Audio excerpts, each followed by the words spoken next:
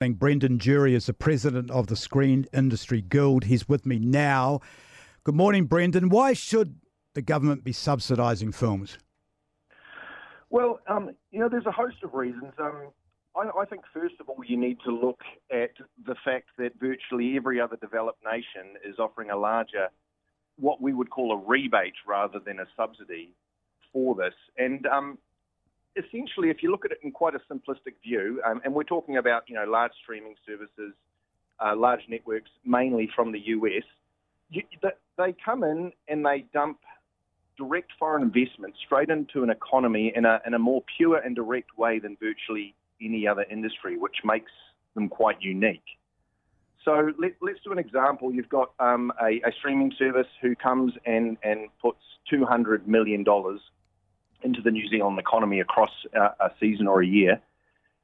Under the current rebate scheme, they would, once it's gone in, been audited, then they would get a rebate of, let's say, 20% of that, which is 40 mil.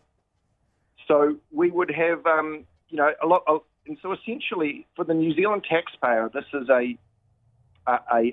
still a positive. No matter what happens, it is a rebate on money that's getting dumped directly into the country rather than hard-earning taxpayers' money getting given to what people see as large, wealthy corporations. I have a friend in the industry who did a great anecdote where he said, effectively, you're having a cocktail party and you invite someone in who brings 10 cookies. Everyone enjoys the cookies, and then the person takes 2 cookies away with them at the end. Essentially, if you want to put it into a simplistic level, it's that. And we hear people on the media and on radio saying, why should we give $100 million to Jeff Bezos? Why don't we spend it on the hospitals? The truth is, under the large New Zealand screen production grant around the world, that $100 million would never have appeared in the New Zealand economy at all without this grant. And so what I like to say with the screen production grant is and let's just sort of pick a nice big round number, it's better to get 80% of $1 billion than 100% of nothing. My question right now, Brendan, and I'm not arguing or disagreeing with what you're saying or previous callers have been saying, but my thing is right now, we should no longer be sort of, I'm not going to say blackmailed, but kind of blackmailed, but well, if you don't give us that money, we'll go and film in India. There's not many places in the world that they can film right now, is it? No, I disagree with that. I've got friends working in Atlanta, Georgia, who have never stopped. They're getting swabbed 7 times a week, all the things. The production is slow and more stilted.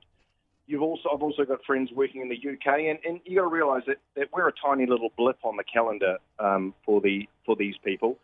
Our incentive is in the low to mid range.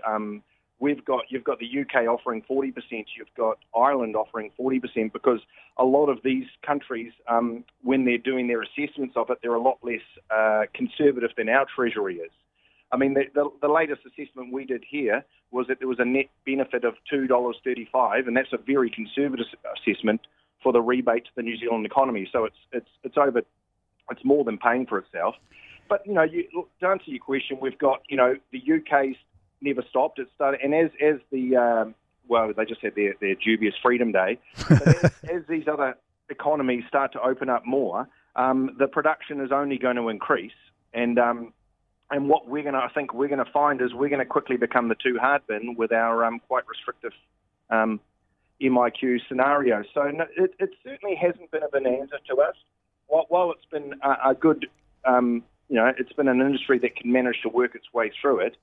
Most of the productions that came here through it were already lined up, and because it does take quite a long time to get these productions off the ground when you're spending vast amounts of money and employing large amounts of New Zealanders. What would happen if we got rid of it? Well, if we got rid of it, we would basically be saying goodbye to a huge form of direct foreign investment, which is, like I said, unique. It's you'd have a lot of Treasury's assessments of this were based around the fact that if you removed it, then all of the individuals in high-paid jobs working in it would shift into similarly high-paid jobs in other industries. And those assumptions aren't true. You'd see a lot of the higher-end talent through our country zip off shores and start working there. You would immediately lose the hundreds of millions of dollars that were getting poured into the country at a net taxpayer benefit. And then, there are all the other subsidiary benefits, which, like the benefits to tourism, the benefits to economic and technological development within the country. These would all disappear too. So essentially, we're talking about a very unique subsidy arrangement that has basically happened around the world because of the unique way that these productions pump money into an economy.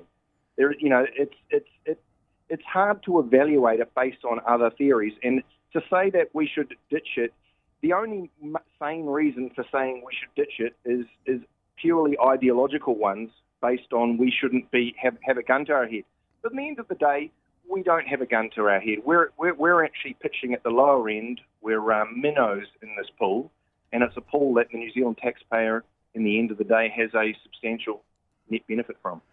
Are we fooled by thinking that we're God's gift to the film industry? Because I, a proud Wellingtonian, live in an area where Sir Peter Jackson does most or all of his work, and I think that we're the greatest in the world. Well, we certainly have sold that story, but we are truly minnows in this area. The example of Peter Jackson, a lot of these big productions that have come here and been these big, I guess you could say,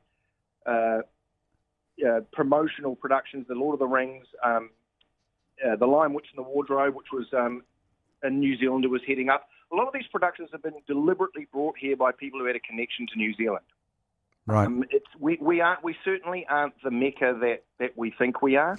we punch above our weight, and we've got a lot of benefits that can help, I guess, alleviate the fact that we're at the lower end of the incentive scale. We've got, particularly from Auckland and some of our cities, you've got access to varieties of different landscape. We're English speaking. We've got fairly low corruption and crime. We've got McDonald's.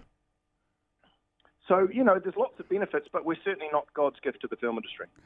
A caller earlier today, Dean, said that Jeff Bezos is spending $1 billion doing the Lord of the Rings. Do you reckon that he would have come here if there was no subsidy? Do you reckon they still would have come here? No. I know it's No, I mean, to be honest, to be involved in the international film scene and have access to the huge amount of direct foreign investment, you have to be. It's like a game of poker. You have to ante in. You have to be within this. We're at the lower end of the spectrum, but you have to be in there because, in the end of the day, there's a lot of places they can go, and it is part of the whole mix or the paradigm which helps people choose a place. And if you're not in that at all, it'd be very difficult to attract that high level of direct foreign investment. And I think as long as we're careful, we stay at the lower end, and we're still in the game, we can still be a huge net positive benefit to New Zealand going forward, and we can have people working in very development, creative sectors, which can also flow into our own IP creation or Pacific, raise the profile of Pacifica and Maori culture in international productions and help develop our own stories. Brendan, I have to go. Sorry, I'm going up to the news break, but I do really appreciate you spending the time and educating me and our listeners. Brendan Jury is the president of the Screen Guild Industry.